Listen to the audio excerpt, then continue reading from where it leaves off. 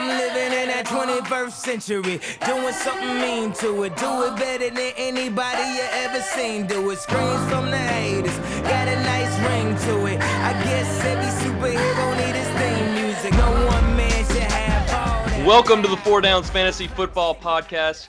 I'm going with Kanye West for our Friday morning. Scott, you got to be a big Kanye West fan, right?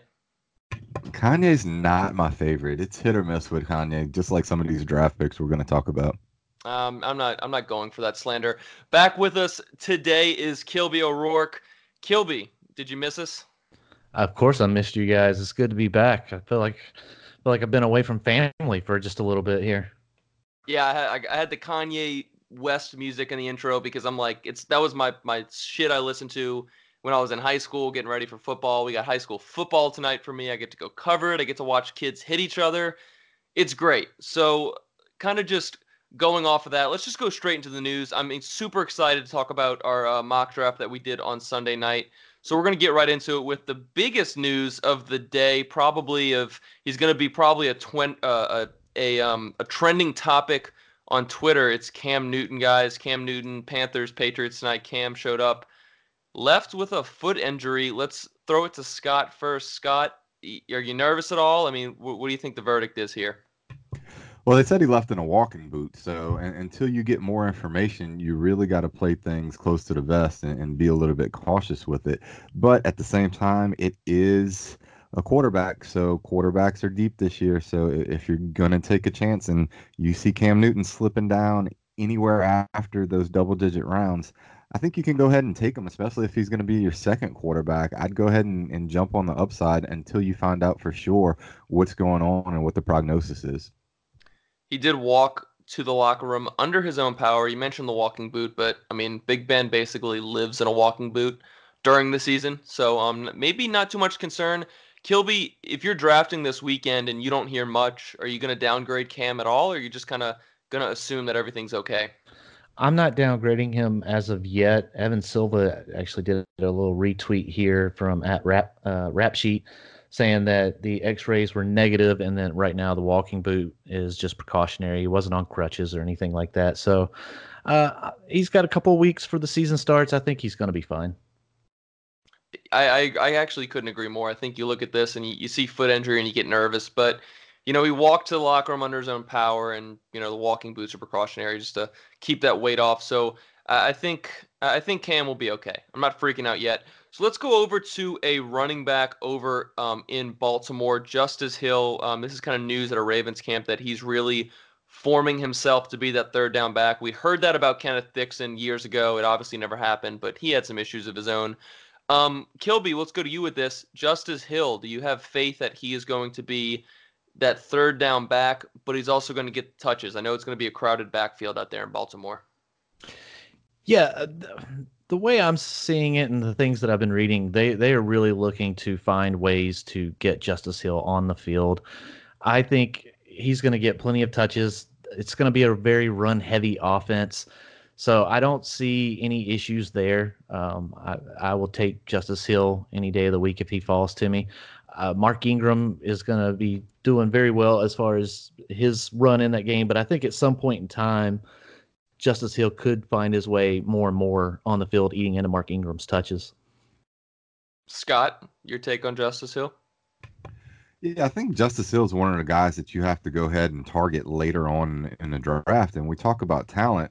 The biggest knock on him was that he was a little bit undersized, but as high as everybody is on Chris Carson, let's remember, Chris Carson could not beat out a freshman in Justice Hill there at Oklahoma State. So Justice Hill kind of took that job and ran away with it. It doesn't surprise me at all that he's doing as well and getting touted as much as he is in Baltimore. And I think he's going to work complement there to Mark Ingram, and just he has the explosiveness that Mark Ingram doesn't. So I think he's going to be one of those players that you need to go ahead and look at. And when you're looking at those third down backs, those passing satellite backs, you need to get a guy like Justice Hill that can also, if an injury happens, he's going to get the passing work, and he's probably going to go ahead and ascend to the lead back duties whenever Mark Ingram, if he were to get hurt.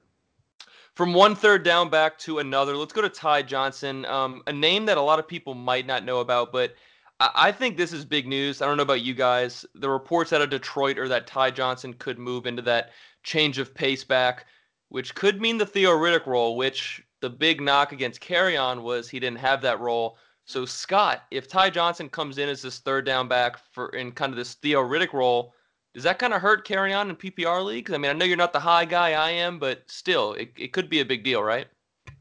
Yeah, it could definitely take away some of the upside that Kerryon Johnson has as far as his ceiling. But when we start talking about Ty Johnson, he did well over in at Maryland. And you look at his workout metrics, a 4.45 that's 92nd percentile. His speed score 107.1.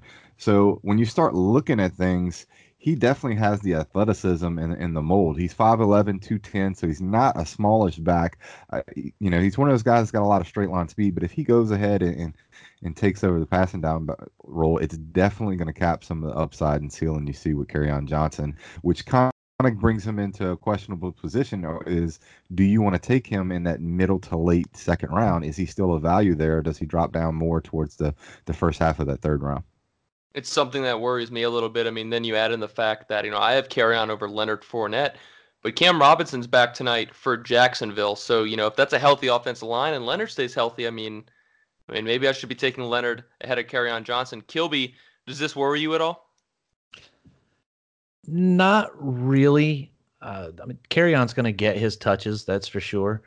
And with Ty Johnson, the guy has showed up in camp. They're wanting to run there in Detroit, so why not get the guy on the field? So, no, I'm not too concerned about it. I think Kerryon's going to do well where he's at, and I wouldn't be too afraid to take him, not at all. Kerryon Johnson boosting up draft boards, kind of late in this fantasy drafting season. So definitely something to keep an eye on.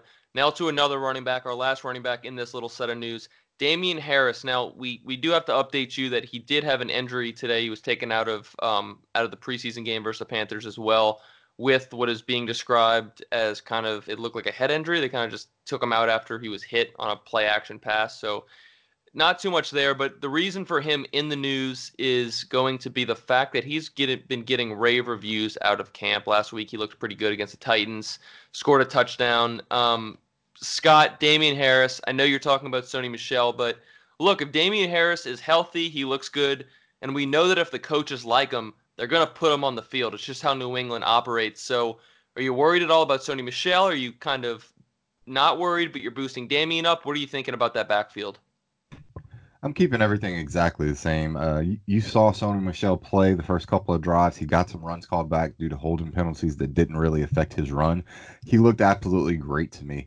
I think what this offense and this specific running back situation boils down, it's Bellatrix. So it's going to be the same thing that you have every year. If you've been one of these people that shies away from that running back stable because of Belichick and just not getting the information and him kind of mixing and matching things, then you should probably do the same this year. If you're a little bit more risk averse like I am and you have a little bit more confidence in Sony Michel, you don't feel that much of a problem drafting him. Right now, he's currently going outside of the top 4 rounds in PPR drafts based on his ADP. He's pick 50 right there along with James White at pick 51. So to me, none of this, anything that happened, none of this news that's coming out, is anything different for me. I'm keeping all the backs exactly the same where I have them. Kilby, I'd love to get your take on it. I know we've talked about the Patriots with you, and I think you seem to like Damien Harris. So are you kind of, I know we have the injury, but are you kind of happy that the coaching staff seems to be kind of back on board with his production? Yeah. Now, when I say I like Damien Harris, I like him as definitely a late round flyer for me. Of course. So, it's just that whole Belichick scenario. I, for one, am one of those that have never been a big fan of taking a lot of running backs in that New England backfield just because you never know how that rotation is going to shake out. Sony definitely has looked really, really good in the preseason. He has that injury history, so Damien Harris is definitely good to have as a late round flyer. That's the only way I would keep it. I'm just not as high on that backfield as Scott is. Sounds good. And now to our last news of the night. Kind of some joint news. So we can talk about Michael Crabtree finally getting signed by the Cardinals. So Crabtree gets signed, and it also comes out that Keyshawn Johnson has been looking incredible. Apparently, he has been the the best player at camp was how it was described out of the rookies and the veterans. So that's kind of interesting. So, Scott, we're going to put it into two here. The Cardinals receiving core, what are you kind of looking at? Are you just staying away? It's really funny what's happened over just a week's time. Everybody was so high on Cliff Kingsbury and Kyler Murray and that Arizona offense, and all of a sudden, 1 week, 2 preseason game, and you got a lot of people that are sitting there and pumping the brakes. To me, the bigger interest in news, even more than Keyshawn Johnson, has been kind of the limited snaps that Christian Kirk's played, and specifically the line and the way they've been aligning their wide receivers. Larry Fitzgerald is still getting all of the slot reps there for that offense, which is kind of where a lot of people are projecting Christian Kirk. So this news with Keyshawn Johnson, along with Christian Kirk's snap counts, really makes me want to go back and reevaluate my stance on Christian Kirk and exactly where I have him ranked. And, it's just one of those things. I think the snap counts and the alignment within that offense is going to be very important to see where the high leverage targets are going to go to. Right now, I still have Larry Fitzgerald ranked higher than Christian Kirk. So it's one of those things I'm just going to go ahead and remain with. And I think you got to pay attention to this and see how things are going to play out. Kilby, are you nervous? I mean, I know we've seen like a few like tweets and videos about people saying, "Oh crap, stay away from the Cardinals now." But it's like we lose one preseason game. Are you that concerned, Kilby? No, actually, I'm a little bit excited. Some of these ADPs could probably drop after this game, so may be able to get some of these guys at a bigger discount, which I'm all for. Fitz is definitely going to get his. I could see Kyler Murray really leaning on him this season as much as possible. Christian Kirk is definitely going to get mixed in there. Everybody's going to get there, get a piece of the pie, especially if they're trying to run. I mean, they jokingly said 90 plays a game, but and realistically, are they going to get? I would say somewhere maybe between 70 to 80 would be more realistic, and that's only if they can stay on the field. So no, I like the fact that that second preseason game, people put too much stock into it, and I'm excited to see these guys drop a little bit for me. Scott, last question here. We didn't really talk about it just now, but like I said, Crabtree signed. Do you really see any fantasy impact there? Because I know we haven't talked about him yet in that respect. From a fantasy standpoint, I think at some point in time during the season, he is going to have some impact. And the biggest thing is that he comes from that lineage that he knows that offense, and he's been in it. He started at Texas Tech. So I think it's just going to be more of a comfort thing. Hakeem Butler had an injury earlier. Andy Isabella's been banged up. So I think it's another body. They went ahead and cut perennial bust Kevin White. So I think it's somebody who's more familiar with that offense, can kind of help mold some of the younger wide receivers. I mean, Larry Fitzgerald's a legend. He's been there forever, but it's going to be Kirk Crabtree who's more familiar with this offense. So I think he's going to be there to help these young receivers and just the offense in general. But I think you're going to get about 4 to 5 games throughout the season of usable stats out of Crabtree, but it's just trying to pick those games on a week in and week out basis and figure out where it's going to lie. If you want to go late round, I'm talking like 13th, 14th round, and go ahead and throw a dart at Crabtree, I'm down for it. I don't have any objections to it. And that's going to do it for news. I'm kind of really actually excited to get into the show. I've been looking forward to it, even when we were doing the positional rankings.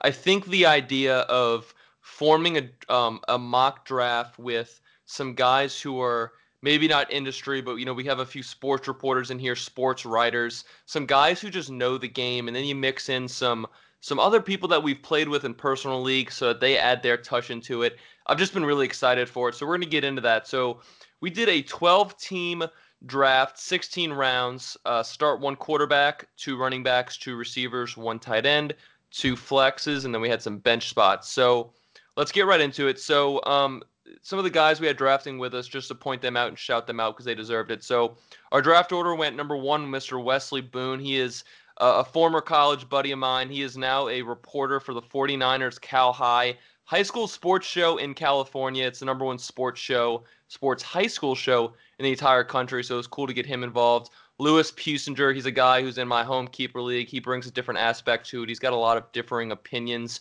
on quarterbacks and second-year players, so I was happy to get him involved. Then number 3, Mock Draft Database. Scott, I want to throw this one to you. Talk about Mock Draft Database real quick and what they do. Yeah, so Mock Draft Database over the last 2 years has developed a system for grading mock drafts, specifically the NFL mock drafts, along with some of the major drafts for other sports as well. But specifically, they've really been hitting it hard over the last 2 years. Their big metric that they use is called the Herc score. Luckily, in 2018, I was the most accurate projected mock drafter with their system. And in 2019, I finished second. So they're actually in the mix and growing and getting really a lot bigger than what some of the other people out there are in that field. I think you have Fantasy Pros and maybe one or two other places that grade the mock drafts, but they're really hitting it hard and doing something. I think there's a niche missing in that market, and they're actually going to be putting out some fantasy content from what I understand in the coming months as well. So I'm really interested to see some of the stuff that they're going to develop, and I was happy to have them on board. Thank you, Scott. Now, number 4 was Mr. Clint Lay. Shout out, Clint. Kilby, anything to say about the one they call Clint? The guy makes me laugh. That's all I know. Fun, really fun guy to play with. Always keeps the humor coming in. Even with his first pick here, he came back and said that's not what he actually meant to take, and we'll see what that pick was here in just a little bit. But yeah, love some Clint Lay. Clint plays in a dynasty league that we have on Reality Sports Online. We incorporate some salaries and stuff. Also in that league is going to be Mr. Steve Going, drafting with us. Steve listens to our podcast all the time, and he is your number one source for preseason snap counts. If you need that, you find him for that. Drafting next was Mr. Kilby O'Rourke, then Mr. Scott Smith, then Mr. Bo Younce. Bo is also in that fantasy dynasty league we play in, and Bo brings a really interesting element. He really... he deserves credit for being a really good fantasy owner in our keeper league, but also in redraft. He had a really good draft, as we'll get to next. And then drafting after that was Mr. Andrew Lopez, close friend of mine, formerly of the Times-Picayune, covering the New Orleans Pelicans. He covered LSU sports, LSU football. The guy's just an awesome sports mind, a really good dude. Also hosts some WWL as well. Then drafting after that was Dylan Federico, just kind of a guy I wanted to bring on board. He is currently the weatherman at WTVM in Columbus, Georgia. Dylan knows his shit about weather. Me and the dude went to high school together. He was talking weather at the age of 8, but we also started watching football together as well. And he was just a really cool football mind that I wanted to bring into. And I actually liked what he did with his team. Then after that was we had Chris Rosevoglu. He drafted 12th. He's a sports writer for The Spun Online. He's a former radio producer out in New York City. Really smart fantasy mind. He covers the NFL and NCAA out for The Spun in New York City. So a cool group of guys we have here. Scott, let's start with the first round right here. Wesley Boone went Christian McCaffrey first overall. No real shock there. Then we had Saquon Barkley to Lou. Then Alvin Kamara coming off at 3rd. Then Clint goes Le'Veon Bell 4. Real quick, Scott. Le'Veon Bell at 4. He said he didn't really mean to do it. I don't know what that means, but Le'Veon Bell at 4. I mean, is that a guy who we say it's a reach, or do we just kind of mesh all these top first-round picks together and say, okay, apples to apples? Well, I think whenever you get to that 4 spot, if you're not going to go quarterback, and I've seen some drafts where people are pulling the trigger on Mahomes early in the first round. It's not my style. But I think you really have to make that decision on how comfortable you are and how risk averse you're going to be as far as like drafting Ezekiel Elliott. In this situation, if you're not going to draft Ezekiel Elliott and you still want to go the running back route, I think your options here are David Johnson and Le'Veon Bell. And I can understand why somebody would go ahead and pull the trigger on Le'Veon Bell over David Johnson after seeing that, like we talked about what Arizona did in week 2 preseason game. There's some offensive line troubles there. They were just struggling. So I can understand this pick, and I really don't have issue with it if you want to be a little bit risk averse and shy away from Ezekiel Elliott. Then speaking of Zeke Elliott, that goes to Steve, 5th overall. Kilby, I have him down in the rankings. What are you thinking about Ezekiel Elliott there at 5th overall? Do you kind of like that pick, or is it a little too early? Maybe a little early for me, even though there have been some reports out that they are still working on that contract. What was the contract numbers that they came out with? That he would be considered the second highest paid running back in the league. 3 for 45, yeah. Yeah. So it's whether or not he decides to accept that or continue on his path. In this first round, it's one of those I don't like taking a lot of risk. So I would probably at this particular spot either move and take the guy I did take, which was David Johnson, or take one of these top tier receivers in that spot, just to take away that risk and go with something that I know is going to be there for me throughout the season. So you're not really too concerned about the offensive line with David Johnson because, like you just said, you went David Johnson 6th overall. No, I'm not worried about it at this moment. I'm excited to see what happens there. That offense, I don't think that offense could be any worse than what it was last season. So I, for one, see some positive regression coming for David Johnson this season. And I think him falling right here into this 6th spot is within range of where he could finish on the season, if not better. Sounds good. And then we go down to Scott picking 7. Scott went DeAndre Hopkins. So Scott, not really a reach by you, obviously, but here's my question. And I'm just curious, and I'm not ragging on you. You have Davante Adams ranked 1st. Why'd you go DeAndre Hopkins over Davante Adams? Well, we talked about it last show, and it just depends on how I'm feeling at the moment. I mean, to me, Hopkins and Adams are 1A and 1B. Sometimes when I want to think about stacking my guys, I think I have a little bit more chance of getting Deshaun Watson in some of the spots where I kind of don't like the talent. Sometimes I'll go Watson. So in this particular thing, this draft, it was specifically with intent later on of possibly stacking Watson, but that didn't end up happening. So after those first 6 running backs are off the board, I started looking at who I had ranked as the 7th and 8th running back, and at this point in time, I just thought Hopkins was the play. Then going off the board at number 7, Mr. Davante Adams. Then going 8th, actually 9th, excuse me. Scott was at 7 with Hopkins. 8th overall, Davante Adams. 9th overall, Michael Thomas by Andrew Lopez. We have Juju Smith-Schuster and Julio Jones over Michael Thomas, but I really think it's apples to apples. I don't think we really need to touch on it. I think Lopez is just going with that hometown pick. He's a homer like me. Then I got Juju Smith-Schuster, which might seem like a reach to a lot of people. Me and Scott have Schuster at 3, but I just kind of really like what Juju brings. I feel like we've talked about it a lot, but again, there's 168 targets missing in that offense, so I really think Juju Smith-Schuster is going to be the benefactor of that. I think you're going to see James Washington and Dante Moncrief get some targets, but I mean, to think that 168 missing targets is not going to affect Juju in a huge way is kind of just mind-blowing to me, and I really think he can be the centerpiece of that offense. Now, we really do not know where that offense is going to head. I think you have James Conner, you have Jalen Samuels moving into this passing downs role, but I mean, just losing Antonio Brown is a big deal. So I don't know where the offense is going to go, but I just love the upside of Juju Smith-Schuster, especially in PPR. I think in standard leagues, I would definitely have Julio above Juju, maybe even Tyreek Hill, to be honest. I mean, I think it's a PPR play, but I just love getting Juju there. So at 11, Dylan Federico went Tyreek Hill, which it's above Julio Jones. Julio Jones was still on the board, but again, kind of apples to apples. I don't really think it needs to be touched on. Going at 12 was James Conner. Now, James Conner going off the board right here at running back 7. Scott, you think that's kind of the range where we're going to see Conner go? Is that RB7? Yeah, I think Connor's going to be the guy that you see. And I hit on reasons why I like Jalen Samuels, and I kind of thought that he's going to cut into some of the work that Connor has. But lately coming out of camp is that might not be the case, that Connor's still going to get his, and they're actually going to kind of move Samuels in as a jack of all trades and have both of them on the field at sometimes, but that Connor is still going to get his touches. So last year, before he got hurt, I want to say he was seeing right under 23 touches a game. Once he did get hurt, that kind of moved down to about 16 and a half. So it'll be interesting to see where he's at. And if he maintains the touches that he saw last year, both in the receiving game and in the rushing offense, I can see him having 22 to 23. And I still think there's going to be room there for Samuels to go ahead and mix in. But if it's a continuation of last year, this is exactly where he should be going.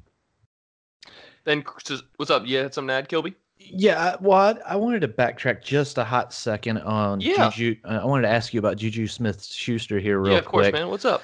Do you have any concerns here? We haven't really seen Juju in that number one spot role where he's going to be potentially facing double coverage. Like most of his production came last year from, single coverage. And then the one game we did see where he was the primary guy, he had 10 targets, finished with 5 receptions for 37 yards. Now he did get a touchdown, but do you personally have any concerns here with him being, I mean, I know there's a lot of targets left over, but him being the guy, do you have any concern of him stepping up and taking over that role? It's a good question. I personally really don't. Actually, it's funny you asked this question because there were reports out of camp today that concern me a little more, and that's that he's working more on the outside part of the offense, and I kind of want him to stay in the slot and run around in the slot, which I think is the case. I think you bring in Donte Moncrief and you have James Washington. I think them succeeding is really not going to hurt him, and it can only help Juju. So I'm not super worried. I think he's a guy who we've seen. He's able to move around in the offense. He's able to move to the slot. He can move outside if he wants to. He likes to switch sides of the field. So I really like what I see out of that. I think you compare him to a guy like Michael Thomas in the sense that they move around a lot and they work that underneath. And it's really difficult to double cover those guys. I mean, it's possible, but I'm not really banking on Juju being double covered all year. So I can see the concerns there, but I really just think, again, I think we beat this dead horse to death last show, but I think targets is king. Targets are king. I think if Juju is getting that volume, I think it's going to just really result in just fantasy stardom. I think Juju is banking on a potential wide receiver 1 year. That might sound crazy. I know you weren't here last show to defend yourself. You have him 6. Scott is also right there with me at 3, so I'll throw this one to Scott too. We have a little rankings dispute. Scott, are you you're kind of okay with him at 3? Are you worried about any of those issues that Kilby brought up? No, I'm not concerned with that at all. And I think the narrative of looking at what Juju did in the one game without Antonio Brown is one of the weakest narratives of the offseason, because he's played in other games without Antonio Brown where he's going over 100 yards and had touchdowns. So that one game last year is just a lazy argument to me. I think when it comes down to it, they're still going to scheme Juju to be put into a position where he can go ahead and succeed, and that's going to be out of the slot. Is he going to mix in on the outside a little bit more? Of course he is, but I think you're still going to see the bread and butter of this system be Juju in the slot and have James Washington and Donte Moncrief on the outside, and I actually think Deontay Johnson will get mixed in here and there. So I think when you start looking at Juju, you have the targets there. I don't think there's going to be much change. Will he get a little bit more attention than what he's gotten in the past with Antonio Brown being gone? Of course he is. But, I mean, we're talking about somebody who has the potential to get 180 to 190 targets. And when you have that, I mean, I'm paying for opportunity there. So I'm perfectly comfortable with where he's at and that offensive system and how it's going to be run. Sounds good. And let's start with the second round right here. Chris goes Julio Jones, 13th overall. Then Dylan goes Mike Evans. Then I go Odell Beckham Jr. So real quick, guys, just to touch on a little bit, I think we're kind of okay with Julio going pick 13 overall. I think that's fine. Mike Evans, though, here at 14th overall, seems a little bit early. I personally would have taken Chubb over him, Dalvin Cook, Joe Mixon. Scott, Mike Evans, is it a reach or is it just preference, or what are you thinking there? Look, I definitely think that there's some upside there with Mike Evans, and you know, you've heard some rumblings. Some people are starting to move him up draft boards and where they have them ranked. But in this position and the hype that's there for that Cleveland Browns offense, I would have taken Odell over him. But once you start looking at that and the running backs that are coming off the board, if you want a wide receiver start, I think that's the position that you start in. I just would have chosen Odell over Mike Evans. I love Odell Beckham Jr., so that's where I went right there. 3rd pick of the second round. We talked about it on the last show. I think Odell's got wide receiver one upside, and I don't think that's really disagreeable. I think everyone kind of feels that way.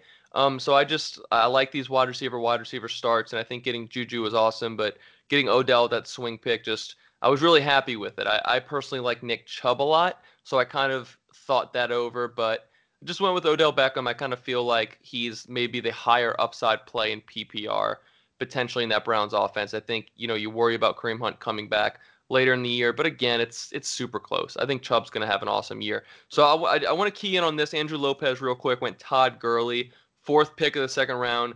Kilby, would you have gone Gurley that early, or you think it's kind of where he would go? I think that's probably right about where he's going to go. I probably would wait. If I was in that position, I would have taken Nick Chubb over him personally, just because I like what's going on with that Cleveland offense right now and everything going on there. I just want a piece of that offense. And I think Nick Chubb's going to get a lot of work. I think he's going to have a lot of shots at running in some touchdowns as far as from the 1 yard line when we see what goes on with this rule for pass interference.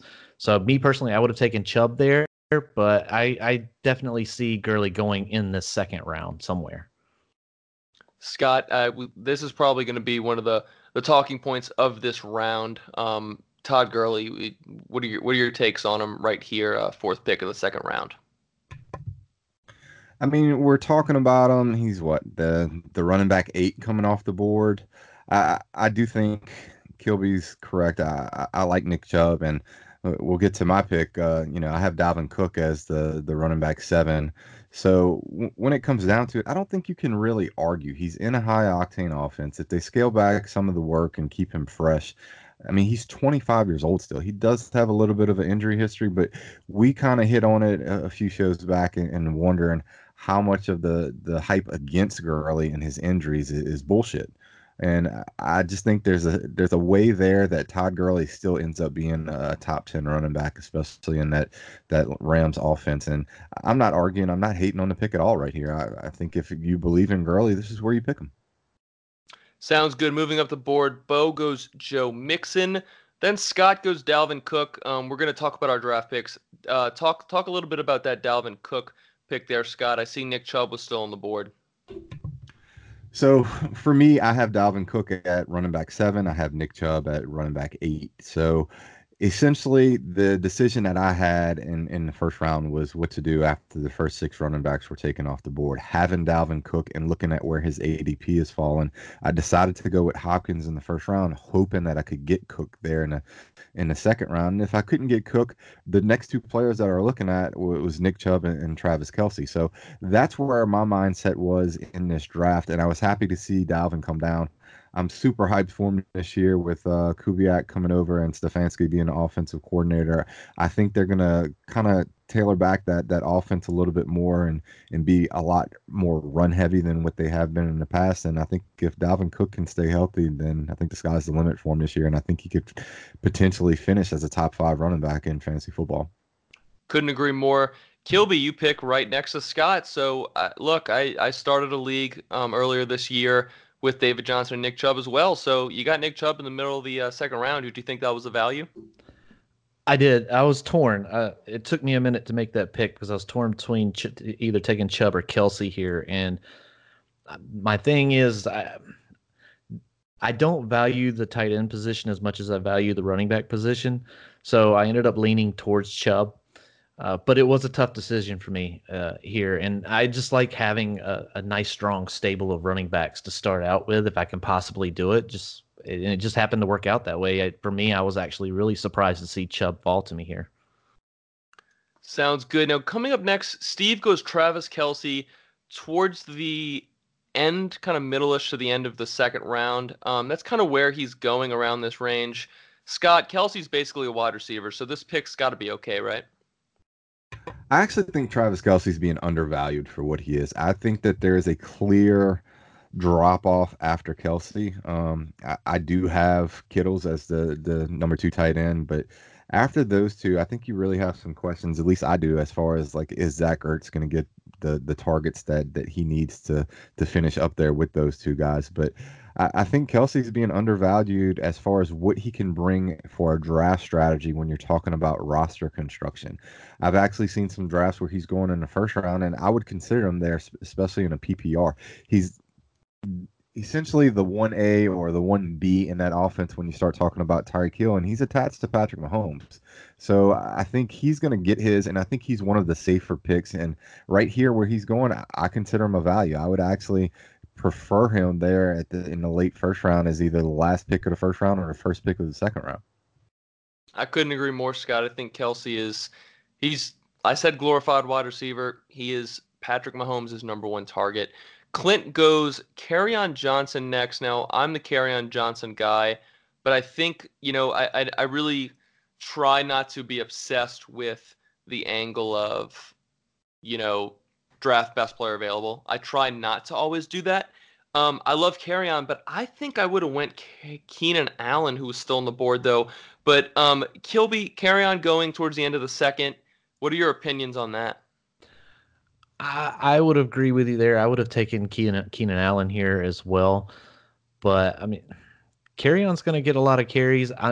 What that offense is going to look like, I really don't know. Matt Patricia didn't really instill a lot of faith in a lot of fantasy owners last season. So, yeah, I would have taken. I probably wouldn't have taken Kerryon here. I would have, if for me, I would probably wait till the third round maybe. But I mean, who knows? Who knows how that's going to shake out? Kerryon could put on a big show this year. I kind of like Kerryon towards the end of this round and the 3 turn. Like, I'm okay with it.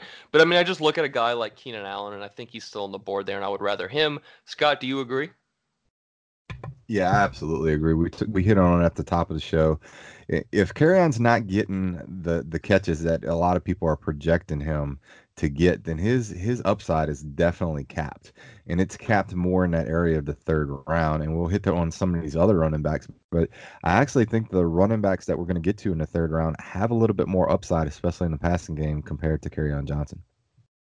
Sounds good. So going up the board, mock draft database goes Damian Williams. Scott, I got to ask you, is it too early? For me, it's too early, but hey, news coming out of Kansas City is that your boy Hyde might end up getting cut. So if Hyde gets cut, that's one less mouth to feed to that goal line role that you talked on and hit on so hard. But I'm not a Damian Williams guy. He's just not somebody that I'm going to go ahead and target here. I think the smarter play, if you want a piece of that backfield, is going to be with Darwin Thompson later in the draft. So it'll be interesting to kind of see where he fell in our mock draft. But hey, if you're starting with Alvin Kamara and you can get the upside and you're a believer in Damian Williams, that's a good start if he performs the way a lot of people are projecting him to. Real quick, Scott, if Damian, you just kind of said it there, but Damian Williams, if he plays 14 games this year, is he a top 12 running back? I don't think so. Really? I don't think he's going to finish even at 14 games. I like what Darwin Thompson brings to the table and to that offense, and I think it's going to be more of a split backfield than what people think. I think there's still upside to where he can get around 20 to 22 touches a game, which is what he saw off of that 4-game stretch, but it's an entirely small sample size to be projecting Damian Williams as high as what he is. I would feel more comfortable with people that take him in the middle of the third round or the late third round if you can get him, but hey, the hype's there, and that's what's driving him up to the second round. Sounds good. So then Lewis goes Keenan Allen. I think we both think that that's a value, and that's fine. Then the swing pick by Mr. Wesley Boone.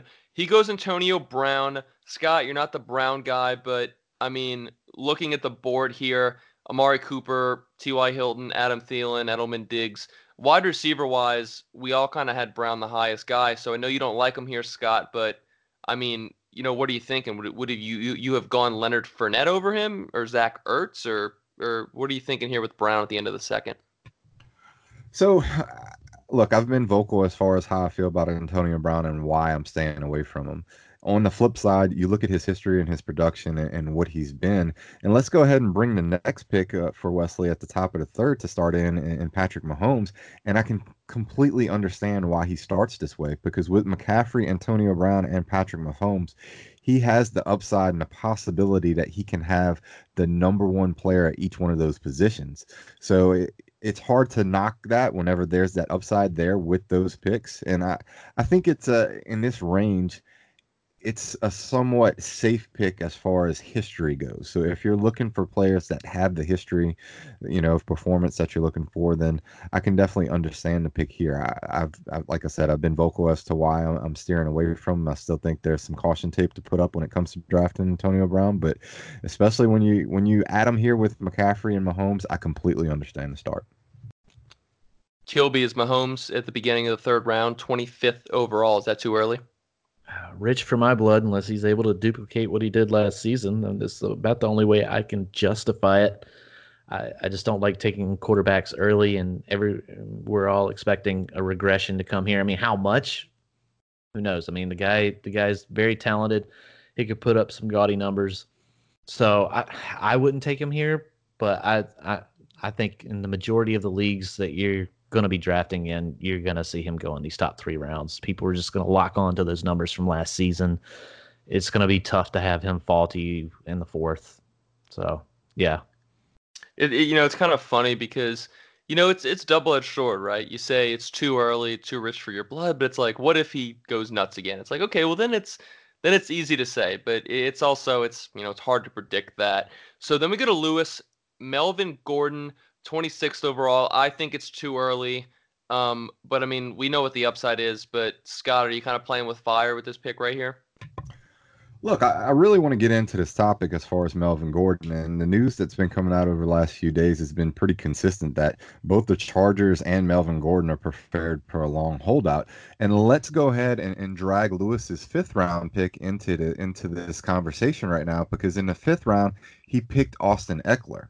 So I think this situation and the route that he took with taking Gordon and then trying to back it up and double down with the insurance of Eckler really cannibalized the upside of his strategy and trying to build his roster. And it's just not something that I think was a good move. I think I could see drafting Melvin Gordon in the 5th round where he drafted Austin Eckler, and I think that's where you start thinking about him, because the upside's there if he does come back at the end of 8 games, and maybe you can get him in as your running back 3 on your roster. I think there's some upside to be had there. But look, I'm completely uncomfortable with this pick and taking him here. I think the other running backs on the board offer similar production to what Gordon brings without having any of the risk of missing any of the games. So I'm completely off of this pick right here. And I think this is a move right here that if you make, this is the type of thing that can lose you your league. I agree. A little too early. You mentioned Eckler. It's 2 running backs in the same backfield in the first 5 rounds. That's incredibly risky. It sets up for it puts a lot of emphasis on, your waiver wire maintenance. George Kittle going next in the middle of the 3rd round. He goes off the board as tight end 2. This is kind of where he's going to go. Not much to talk about there. Then Clint goes Amari Cooper. Then we have T.Y. Hilton, Adam Thielen. Then Scott, you go Leonard Fournette. Scott, what are you thinking with this pick? Just kind of, were you surprised that he lasted that long?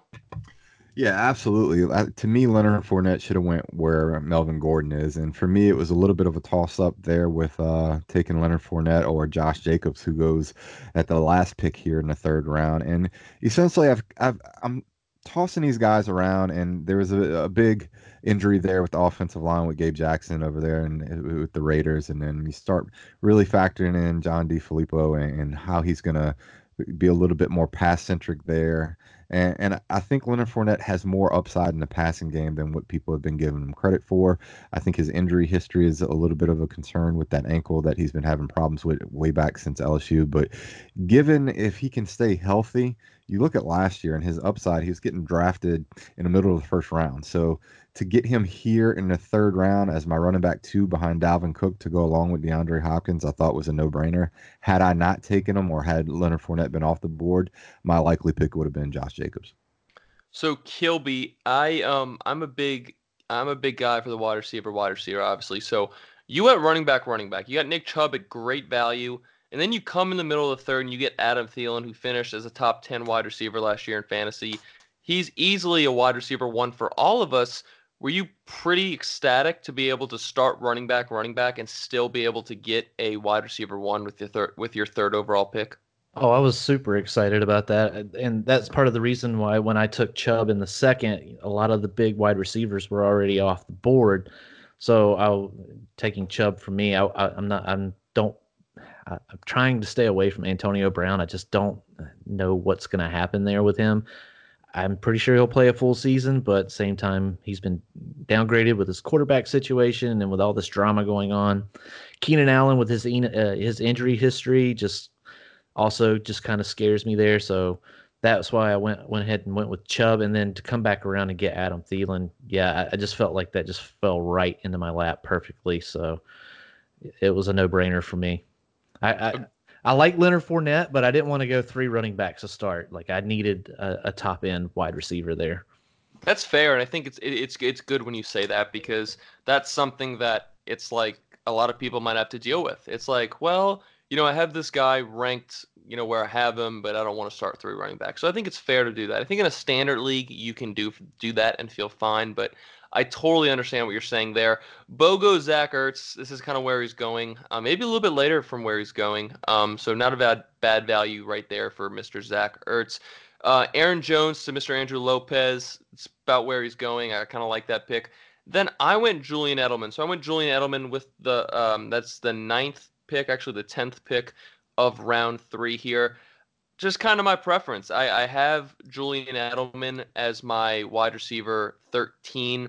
I love the PPR upside for him, and I love the PPR floor. So I think if Edelman can find the end zone this year, he'll be a guaranteed top 12 wide receiver, in my opinion. I think it's just going to depend on his red zone usage. I think losing Gronk is going to be a big reason why Edelman's going to have such a high floor. So I really like that pick. Looking at the draft board, I see Josh Jacobs, I see Marlon Mack, I see Chris Carson.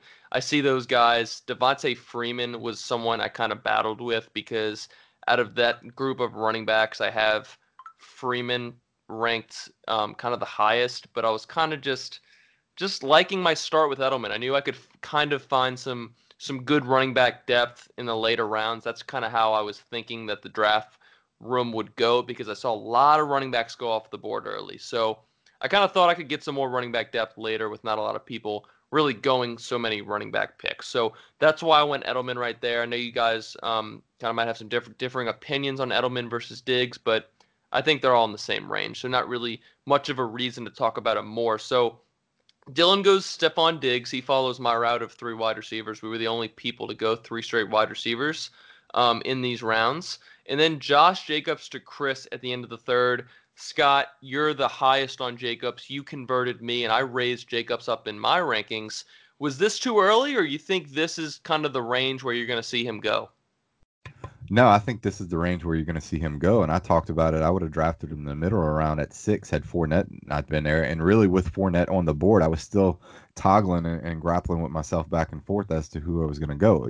Ultimately, I went Fournette. But I think when you start looking at that Melvin Gordon, had Melvin Gordon not been drafted in this round, a lot of these running backs could have been pushed up a little bit further. So I think Jacobs is a value right here. And you start looking at these big 3 rookie running backs and Josh Jacobs, David Montgomery, and Miles Sanders, and they're all moving up ADPs right now. So where you've been drafting them in early mock drafts, move them up about a round to a round and a half now, and I think this was actually value for Josh Jacobs.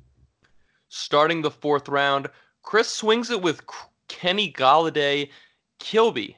Kenny Golladay goes to the beginning of the 4th round, but look at the wide receiver position for one. Look who is still on the board. Chris Godwin, Brandon Cooks, Robert Woods, Tyler Boyd.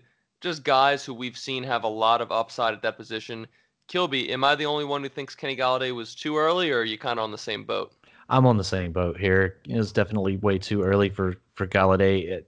Again, we're looking at an offense that wants to be more run heavy. And then you've got Marvin Jones there on the other side. Those 2 guys are going to be competing for those targets. So I would have liked the upside more of Godwin here, especially when that Bruce Arians. I've always been a big fan of the Bruce Arians offense. Even Brandon Cooks, Robert Woods. I want to get some of those Ram receivers because we know what type of points that they're going to be putting up. So I would have went more for the upside in those guys over Golladay here. Running back Chris Carson, Marlon Mack, James White, Devontae Freeman. Some of those guys were still on the board. So Dylan comes back with Chris Carson. Just really quickly, Scott, if you're starting wide receiver, how happy are you going to be to start with Chris Carson as your running back 1 in the 4th round? Look, I'm comfortable with that, and you can even look at some of the running backs that went after Chris Carson. If you build the upside in a PPR league to go with a volatile but big producer in Tyreek Hill, Mike Evans has been consistent. You're talking about Diggs being over 140 targets. So if you're gonna go ahead and go that route to start, these are the guys that you're gonna have to go ahead and be comfortable with. And Chris Carson's produced there in Seattle, and they run the ball a lot. So I think he's a perfect 4th round pick candidate, especially if you're trying to get him as your running back 2, or if you start off with a heavy wide receiver set as your running back 1. I went Marlon Mack next, the 3rd pick of the 4th round. I've moved Marlon Mack over Devonta Freeman. I'm nervous about the injuries with Devonta Freeman. That's not to say Marlon Mack doesn't have his own injury issues, but look, the reports out of camp have been glowing about Marlon Mack. I mean, I think you're seeing a lot of usage out of Mack. You saw over the weekend in his preseason game, he saw a lot of snaps with the first team. You didn't even see Hines get in there. So I think to start off wide receiver, wide receiver, wide receiver, for me, going someone like Marlon Mack, who, if healthy, is going to have that running back 1 role in that offense, I just had to do it. James White was still on the board. I have that thing for James White, but I just kind of liked where I got Marlon Mack there. I think, to ideally start with Marlon Mack after 3 wide receivers who could all be top 12 in my opinion, I think that was great. So I was happy with that. So James White goes next to Andrew Lopez. Then Bo goes Chris Godwin. A good pick there. I think we know Chris Godwin's got this immense upside. Scott, you go Devonta Freeman. So I really want to talk to you about your last 3 picks. So you go DeAndre Hopkins first. Then you go Dalvin Cook, Leonard Fournette, and Devonta Freeman. Those 3 guys have top 5 upside. I think we'd all agree on that. But man, you got 3 running backs who have an interesting injury history. Do you want to talk about that? So the thing that I looked at, and Chris Godwin was my target here. So Bo went ahead and sniped me 1 pick before. We play in some leagues together, and he knows I have Godwin on those teams, so it's understandable for him. And I can't say at this rate it was a mistake by not picking Godwin. I mean, how much higher can you really pick Godwin? But for me, I wanted to go with the upside with Devonta Freeman after Godwin came off the board. I think when you start looking at it, and the 3 running backs I have at this point, Dalvin Cook, Leonard Fournette, and Freeman, while they do have injury history, their backups are pretty much free going very late in the double-digit rounds. I mean, they're guys that you can get in 13th, 14th, 15th round. So for me, the upside really outweighed the injury risk. Devonta Freeman, we have him ranked as our running back 14, I think, and I just think the value is there, especially when you start looking at things and how they're going to shake out. It's really hard to get 3-down running backs. And I think each one of them in this situation is a 3-down running back. And if I can pick up 3 of them and get the running back 14 on our ranking list in the 4th round, it's a value that I'm going to go ahead and take. Have to like it. Now, Kilby, you go Brandon Cooks. And see, this is where, when I was evaluating these teams, I should say, I really, when I re-looked at it, I really enjoyed what you did. I kind of was impressed by it because you go running back, and you're worried that you're going to be thin at wide receiver, but you get a wide receiver 1 in Adam Thielen, then you get Brandon Cooks, who, while I don't have ranked as a wide receiver 1, he's finished as wide receiver 1 the last few years. I mean, the guy has been Mr. Consistent. Were you kind of happy with that? Did you not expect to get a wide receiver like Cooks right there? Yeah, especially in that Rams offense. Anytime I can get a player that's in one of those types of offenses that are going to be explosive, I'm going to be very thrilled. Now, looking at it now, I probably would have rather have had Robert Woods here, just because I think he and Goff have a better connection. Also, Robert Woods tends to get some rushing attempts as well, so I like that particular type of upside. But yeah, I'm not hating on this at all. To go running back, and then end up with Adam Thielen and Brandon Cooks as my wide receiver 1, wide receiver 2. I couldn't have planned that. My strategy is to let the draft come to me, and that's just kind of how that worked out. It's a great point, Kilby. I think people need to really take that into consideration. It's kind of hard to stick to a strategy. Just let the draft come to you, because while you might be like, I'm so hard pressed with going wide receiver, or whatever your strategy is, shit like this can fall to you, and that's it. Your Kilby are a prime example. David Montgomery, to Steve going next overall. Looking at these running backs, you kind of got the Sony Michel's, Miles Sanders, Scott's favorite guy, Derrick Henry, Tariq Cohen, Mark Ingram on the board, Philip Lindsay. Was David Montgomery too much of a reach right here, Scott, in the 4th round in a redraft league?